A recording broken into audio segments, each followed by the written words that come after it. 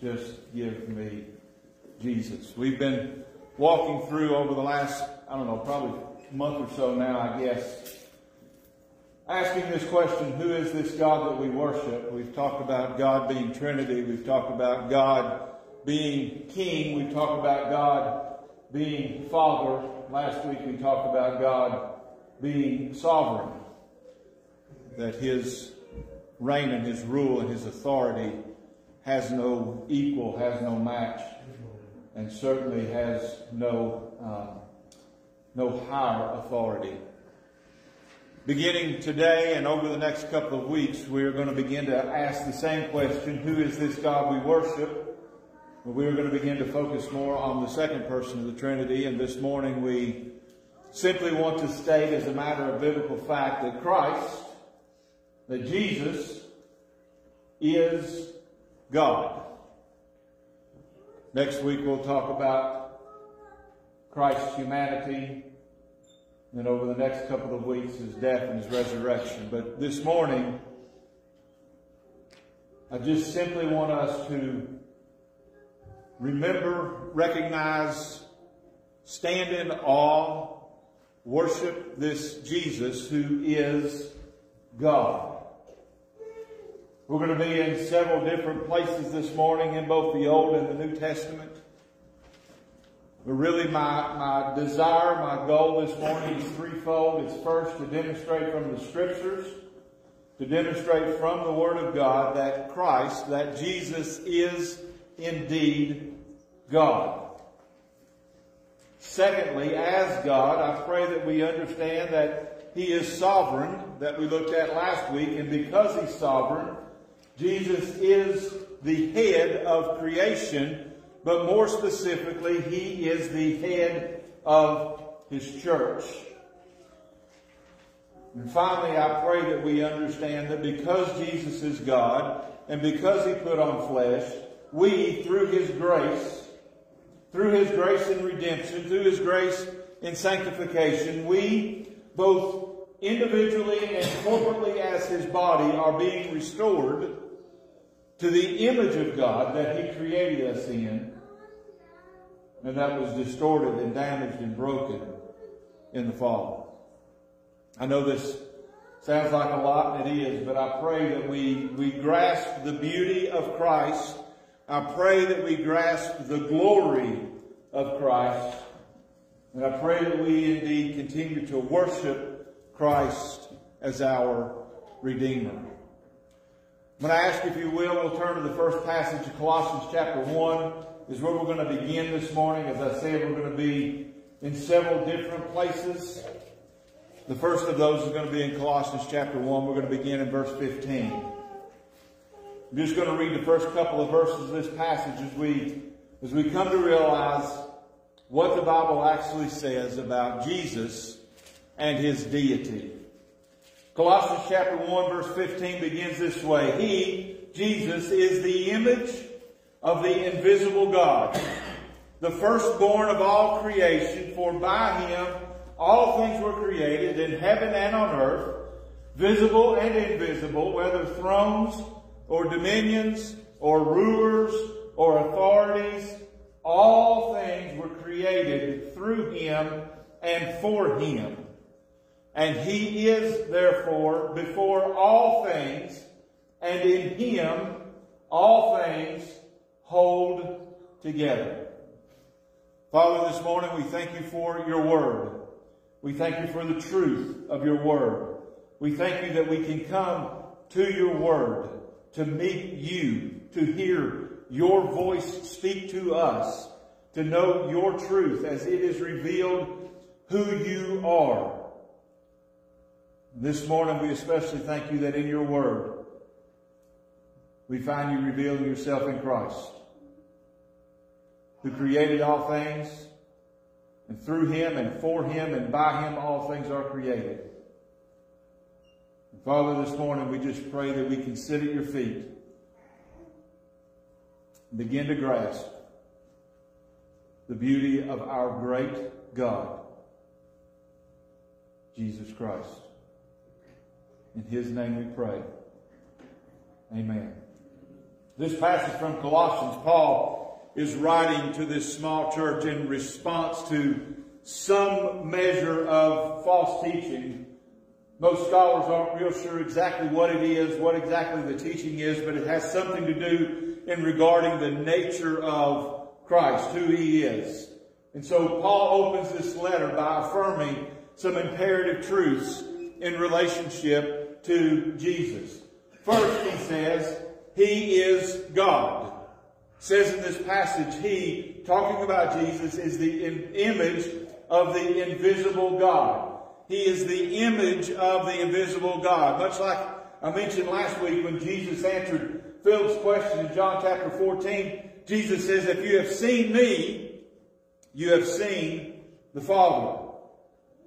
He opens up this passage, he opens up this teaching by reminding the Colossian church that Jesus is the exact impression, the exact image of God. When we see Jesus, we see God. But he continues, Paul continues and demonstrates that because he is God, that Jesus is the creator and the sustainer of all things. All things. All things in heaven, all things on earth. All things visible, all things invisible. Including in this list, Paul says, thrones, dominions, rulers, and authorities. All things. He is the creator and the sustainer of. He stands above them. Paul is clear in his teaching here that Christ is God. He is the creator. This is what is affirmed in John chapter 1 when John opens up his book and says that by Him and through Him all things were created. And because they were all created by Him, He is the ruler over all of those things. Not just the physical world, not just the world that we live in, not just the world that we see, not just the structures and those kinds of things here, not just the geopolitical kingdoms that are around our globe. He is the creator and the sustainer of all things, even those things within the spiritual world, those things that are invisible. Paul goes so far to say in this passage that He is sovereign over the forces of evil that oppose Him, that oppose His church. There is nothing outside of Christ's sovereign authority. He is God. He is creator. Christ is clear to describe in terms that can only mean that He is God. Paul says all things created through Him and for Him. And He is before all things, and in Him all things hold together. I like the old King James Version that reads, in Him all things consist. The picture here is that if Christ, if Jesus were to open His hand, there would be nothing. He holds it all together. And if He were to release it, everything would cease to exist. Paul believes and teaches the Colossian church that Jesus, whatever else is going on in the church at Colossae, he wants them to know that Jesus is God. So where did Paul get this idea from? It would be easy to say he got it from Jesus himself, because certainly he did, but he got it way before that as well. Let me read this passage from Isaiah. Isaiah chapter 9. It's one that we're going to be familiar with because we usually read it in December. Isaiah chapter 9, the prophet opens his words this way, but there will be no bloom for her who is in anguish. In the former time he brought into contempt the land of Zebulun and the land of Naphtali, but in the latter time he has made glorious the way of the sea, the land beyond the Jordan, Galilee of the nations. He's saying that at a time there was judgment, but that judgment has come. Why? He says in verse 2, the people who walked in darkness have seen a great light. Those who dwelt in the land of deep darkness, on them a light has shone. You have multiplied the nation. You have increased its joy. They rejoice before you as with joy at the harvest, as they are glad when they divided the spoil. For the yoke of his burden and the staff for his shoulder, the rod of his oppressor, you have broken as on the day of Midian. For every boot of the trampling warrior in battle tumult and every garment rolled in blood, they will be burned as fuel for the fire. For unto us a child is born. To us a son is given. And the government shall be upon his shoulder, and his name shall be called Wonderful Counselor, Mighty God, Everlasting Father, Prince of Peace. Of the increase of his government and of his peace there will be no end. On the throne of David and over his kingdom, to establish it and uphold it with justice and with righteousness from this time forth and forevermore. The zeal of the Lord of hosts will do this. 700 years before Jesus was born, the prophet Isaiah teaches that God, not one representing God, not one sent by God, not another prophet or apostle or king, but God himself would come to redeem his people from walking in a deep darkness. He would come as a son. He would come as a son. Isaiah says, for unto us a child is born, a son is given, and the government shall be on his shoulders. And his name shall be called Wonderful Counselor. His name shall be called Mighty God. His name shall be called Everlasting Father. His name shall be called Prince of Peace. Let those names settle in for just a moment. This Son, this God who's coming as his Son, will be called Wonderful Counselor. The omniscient truth of God displayed to all of humanity. Isaiah just jumps right in. He doesn't give him so many titles here. He just says he's going to be called Mighty God. Mighty God. I really don't see how we can dispute the meaning of this child being God. He goes on to call him Everlasting Father, a title that's attributed only to God throughout the Scriptures. And finally, as the Prince of Peace, as the reigning sovereign over all. Jesus is the peace of God, and Jesus is the God of peace. But Isaiah is not done. He says all of the government and all of the peace of his increase, it will know no end. And he will set on the royal throne of David over his kingdom, to establish it and uphold it with justice, with righteousness from this time forward and forevermore. There is no end to his kingdom. There is no end to his kingdom. Jesus is the God of justice. He is the God of justice, and we see that most clearly when he took your sin and he took my sin and he died for them. He took them on himself and went to a cross, and there he died. And there he is the God of righteousness, which he freely gives. He freely gives when we repent, when we by faith believe and embrace him. He is the God of justice, and he is the God of righteousness. And his kingdom will never end. Beloved, Jesus is God. He is God in the flesh, and like I said, we'll look at that next week. But please, beloved, I pray that we understand that the Bible, in these passages, and honestly dozens more, clearly demonstrate that the one we call Lord, the one we call Savior, is God. He is God. He is God the Son, the second person of the Trinity, fully God, with no wavering.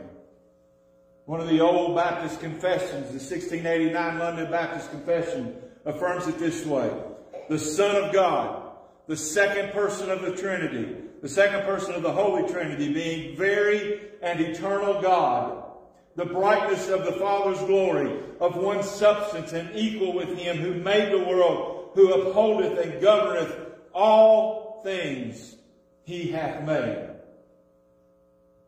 We've affirmed the divinity of Christ throughout the history, especially of Baptist history, but certainly even of church history. The Nicene Creed that we've looked at several times over the past couple of weeks reads, we believe in one Lord Jesus Christ, the only Son of God, begotten from the Father before the ages, God from God, light from light, true God from true God, begotten, not made, of the same essence as the Father.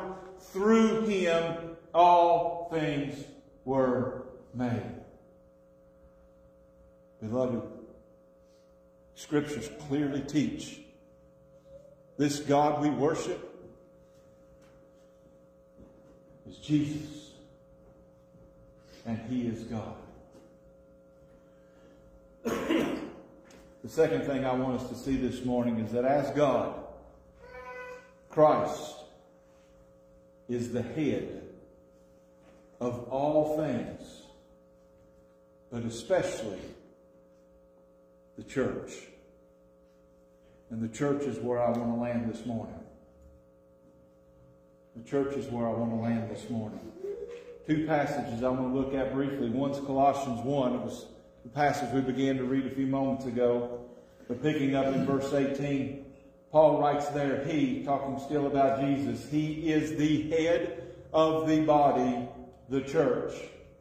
He is the beginning, the firstborn from the dead, that in everything He might be preeminent. For in Him all the fullness of God was pleased to dwell, and through Him to reconcile to Himself all things, whether on earth or in heaven, making peace by the blood of His cross. He is the head of the body, the church. Paul uses almost the exact same words when he writes to the Ephesians church at Ephesus. In Ephesians chapter 1, verse 22, he says, He put all things under His feet. God the Father put all things under His, Jesus' feet, and gave Him as head over all things to the church, which is His body, the fullness of Him who fills all in all. One of the phrases that we use a lot, I use, is this is my church. We drive by and we say, that's my church. Beloved, I'm so thankful that we are gathered here to worship. And this is the place where we recognize we are part of this body. But friend, this ain't your church.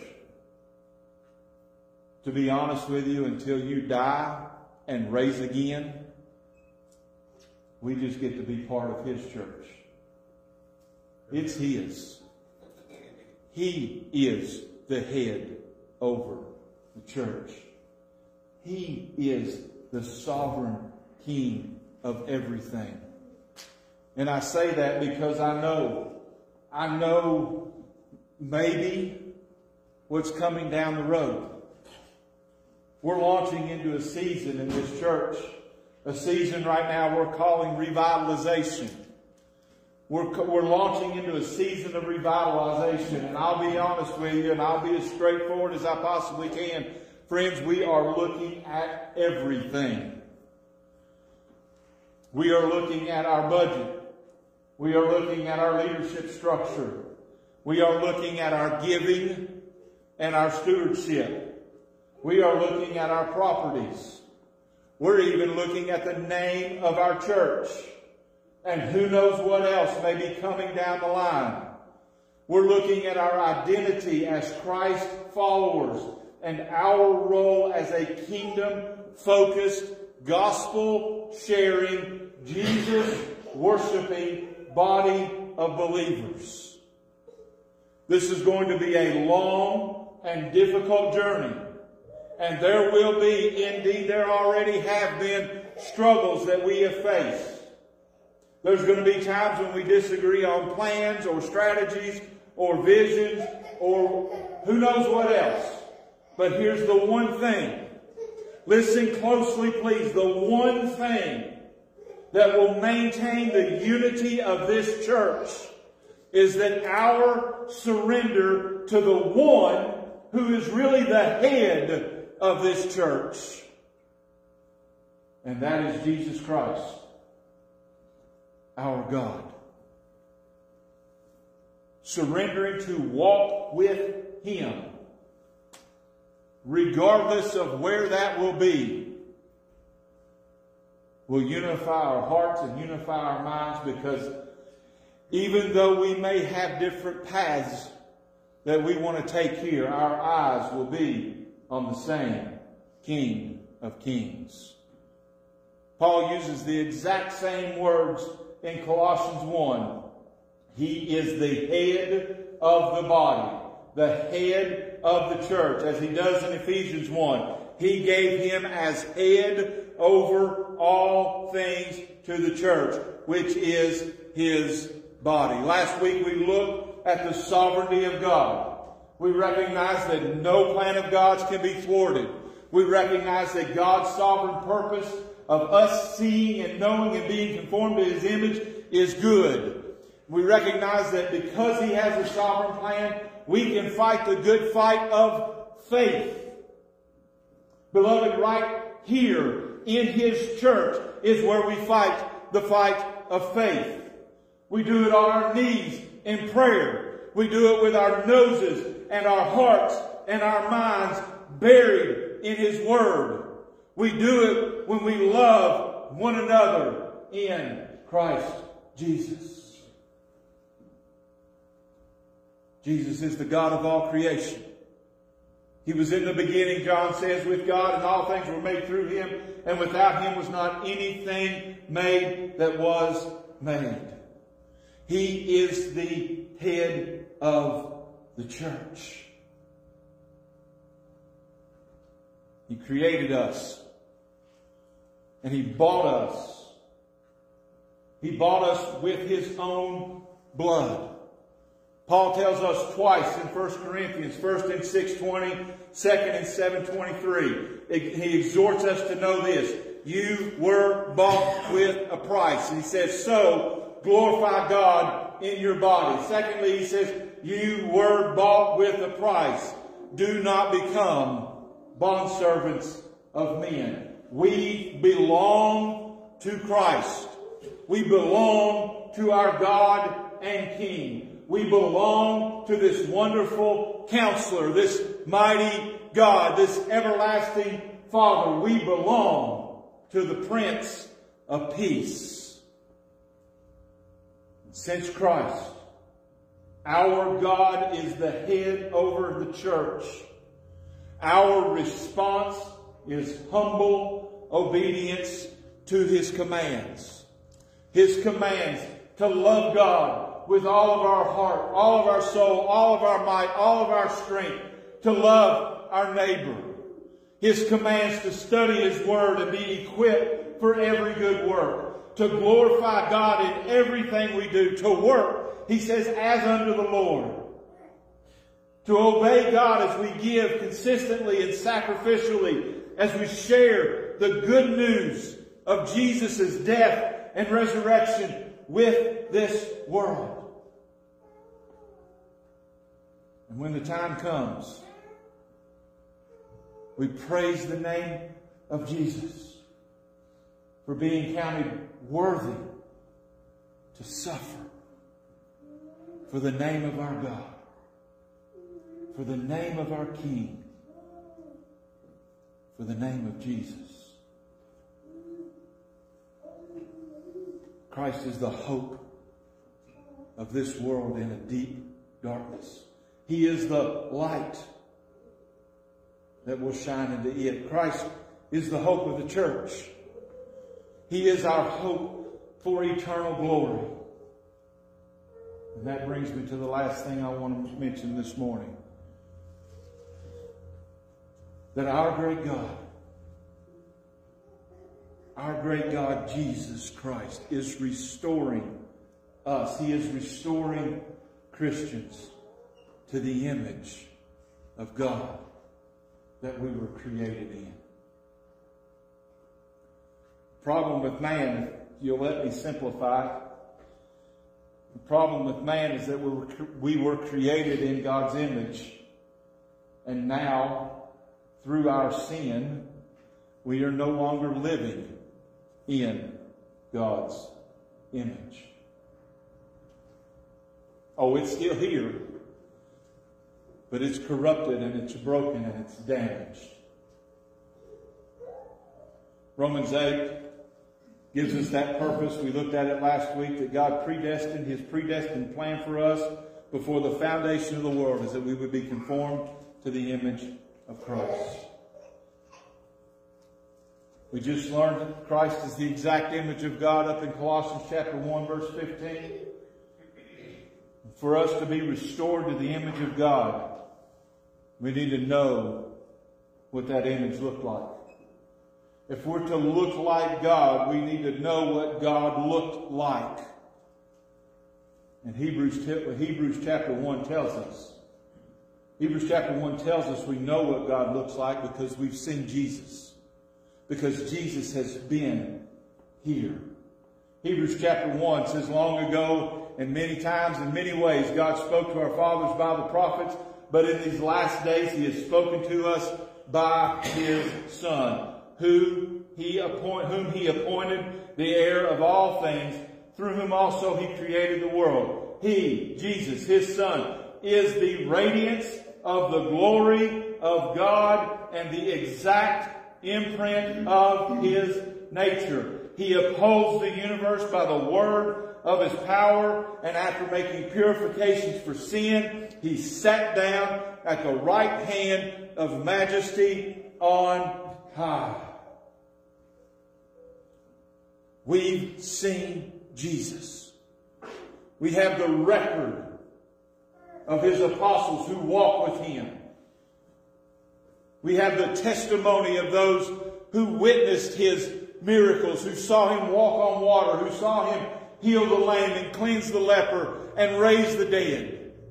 We have the testimony of His word as they have seen Jesus. We know what He looks like because we have His word that tells us from those who saw Him. And here's what's incredible. When people saw Jesus, they worshiped. When people saw Jesus, they worshiped. Matthew chapter 2, verse 11. Speaking of the Magi who come when Jesus is but a child. Going into the house, they saw the child with Mary, His mother. Again, let me set the stage. They saw the child with Mary, His mother. Jesus has performed no miracles. He's not walked on water. He's not healed anybody. He didn't feed anybody with a kid's Happy Meal. He's not raised the dead, cleansed the leper, caused the blind to see, the lame to walk. I'm not even 100% sure if he's potty trained by the time they get here. But when they walk in His house, look what the Bible says. They fell down and worshiped Him. They fell down and worshiped Him. And then they opened their treasure. And they gave Him gifts of gold and frankincense and myrrh. When people saw Jesus, they worshiped. Later in the Gospel of Matthew chapter 14, Jesus has come out to the boat, walking on the water, calming the storm. And the Bible says those in the boat worship Him, saying, "Truly, you are the Son of God." Well, you know, it's one thing to worship Jesus when He's a child in Bethlehem or wherever it was they were living. It's another thing to worship Jesus out on the boat when you feel like He just saved your life. But what happens when Jesus walks in to the throne room of God? In Revelation chapter 5, the Bible says when He, Jesus, had taken the scroll, the 4 living creatures, the 24 elders, fell down before the Lamb, each holding a harp and a golden bowl full of incense, which are the prayers of the saints. And they sang a new song, "Worthy are you to take the scroll and to open its seals. You were slain, and by your blood you ransomed people for God from every tribe, every language, every people, and every nation. And you have made them a kingdom of priests to our God, and they shall reign on earth." And then John the Apostle, who's writing this, says, "Then I looked, and I heard around the throne, and the living creatures, and the elders, the voices of many angels, numbering myriads of myriads, and thousands, saying with a loud voice, 'Worthy is the Lamb who was slain, to receive power, and wealth, and wisdom, and might, and honor, and glory, and blessing.' And I heard every creature in heaven, and on earth, under the earth, in the sea, and all that is in them, saying, 'To Him who sits on the throne, and to the Lamb, be blessing and honor, and glory and might, forever and ever.' And the 4 living creatures said, 'Amen.' And listen, the elders fell down and worshipped. When Jesus came into the throne room of the Father, they worshipped. God is among us in the person of Christ. And through our redemption, we worship the God who is conforming us, each of us individually and us corporately. He is conforming us more and more into His good and perfect image. Paul writes to Titus, a young pastor, he says, "The grace of God has appeared, bringing salvation for all people, training us to renounce ungodliness and worldly passions, and to live self-controlled, upright, godly lives in this present age, waiting for our blessed hope, the appearing of the glory of our great God and Savior Jesus Christ, who gave Himself for us to redeem us from all lawlessness and to purify for Himself a people of His own possession who are zealous for good works." In John chapter 8, Jesus said, "Before Abraham was, I am." The Pharisees recognized that He was saying, "I am God." And so they picked up stones to kill Him. Today, beloved, when we are confronted with the truth that Jesus is God, I pray we follow Paul's instructions and we renounce ungodliness. We renounce worldly passions. And I pray we continue to look at this passage from Titus and live by the power of the Holy Spirit, self-controlled, upright, godly lives in this present evil, wicked age. And indeed it is an evil and wicked age. But what this age needs, what this world needs, more than our disgust, more than our political posturing, even more than our morals, what this evil, wicked age needs is our God. His name is Jesus. He is the crucified risen Savior and Redeemer. Christ our God is returning. He is our hope as we wait for His glorious appearing. But as we wait, friends, we have work to do. We have lost people in our church. We have lost people in our families.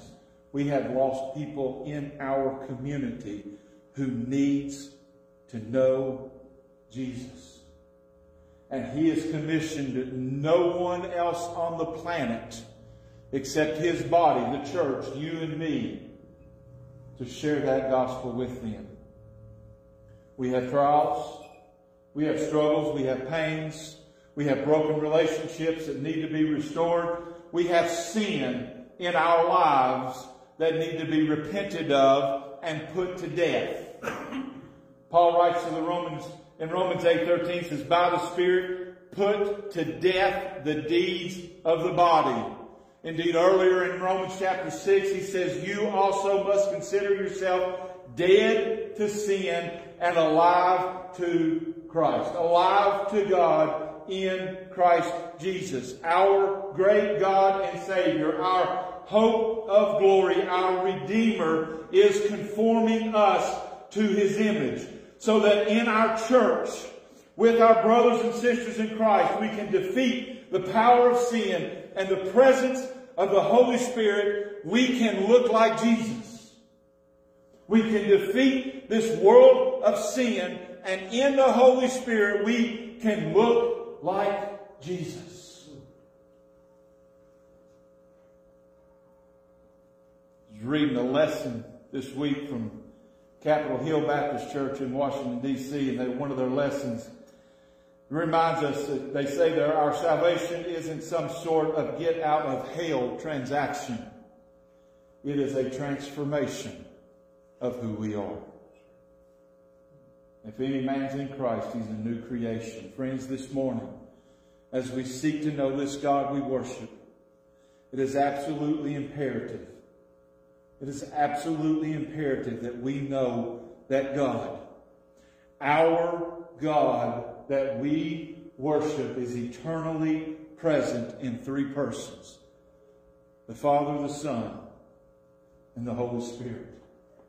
That He is Father, and that He is King, and that God is sovereign. And hear me please, that Christ is God. The Bible clearly demonstrates. We just barely tip the iceberg, but the Bible clearly demonstrates that Christ is God.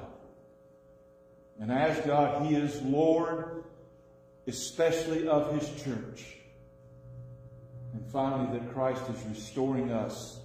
He's redeeming us. He's sanctifying us. He's giving us a new hope of glory as we are being restored to the image of His Son. I pray today, first, I pray that you know that God created you. I pray that you know that He loves you. I pray that you know that you have sinned, and that sin has separated you from Him. The wages of that sin is death. But God, who is rich in mercy, by His great love, came Himself, put on flesh in Jesus, and took our sin, dying on the cross to endure our judgment, and then rose from the dead to give us eternal life. I pray this morning, first of all, that you know Him. I pray that we come to that knowledge and repent, and by faith believe and embrace Him today. But secondly, I pray for our church. I pray for our church. We need this great God, Jesus Christ, to intervene. We need God's presence and His power and His purpose and His wisdom and His discernment. We need His direction. And all of that comes in Christ, our great and mighty Lord, our great and mighty God. I'm going to close this morning praying Psalm 45. I would encourage you, if you have a copy of the Word, if you would, to open there or turn it on. Psalm 45 it's a love song. It's a love song of worship. It's a love song of a bride to her king. And Hebrews chapter 1 tells us that this song is pointing to Jesus.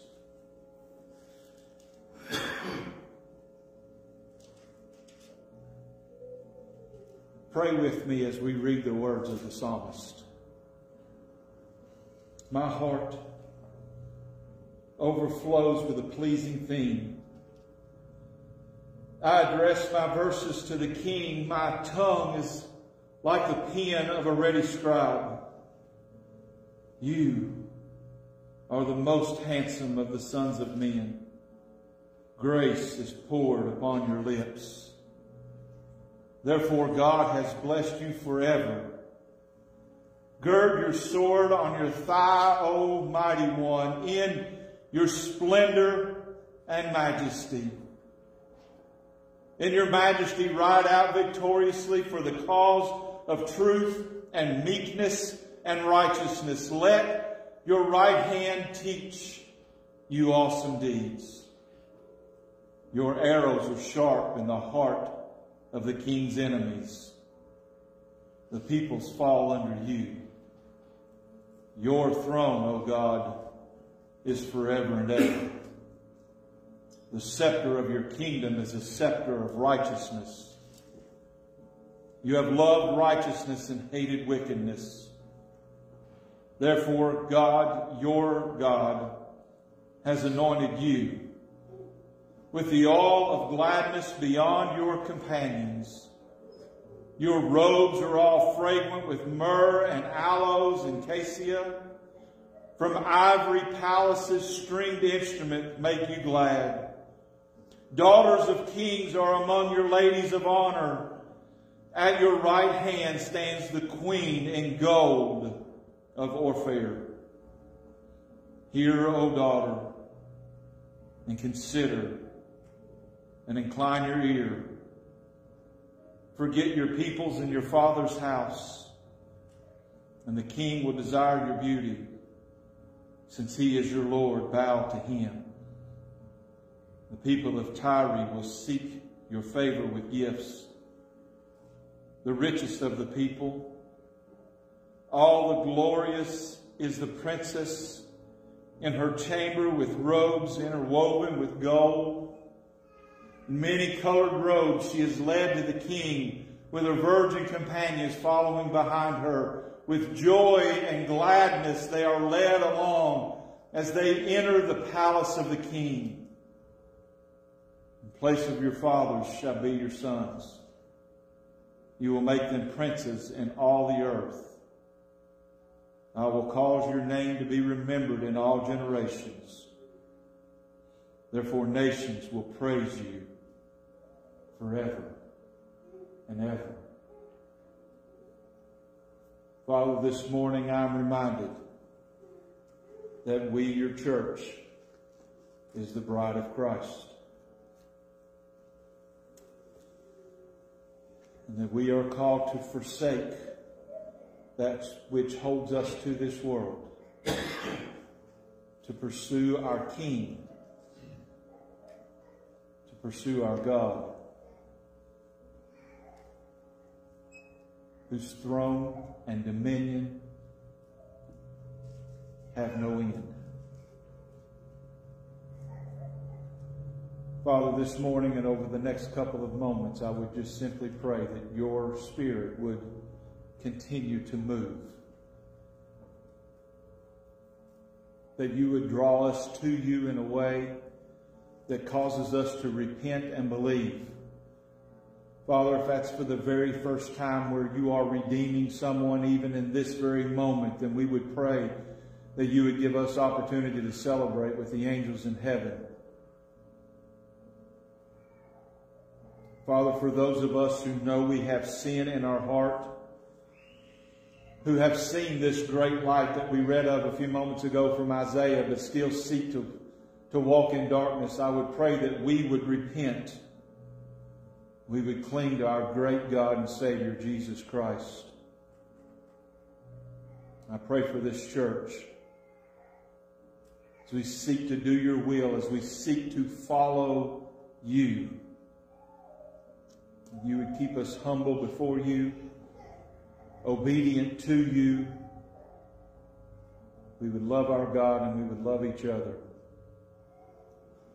And we would see your hand do that which we can't even begin to ask or think or imagine.